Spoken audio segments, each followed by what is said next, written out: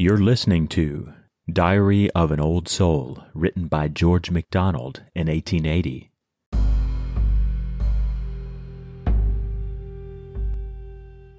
The house is not for me. It is for him.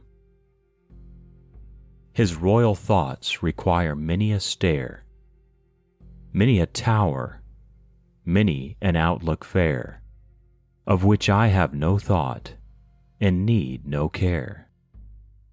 When I am most perplexed, it may be there thou makest a secret chamber, wholly dim, where thou wilt come to help my deepest prayer.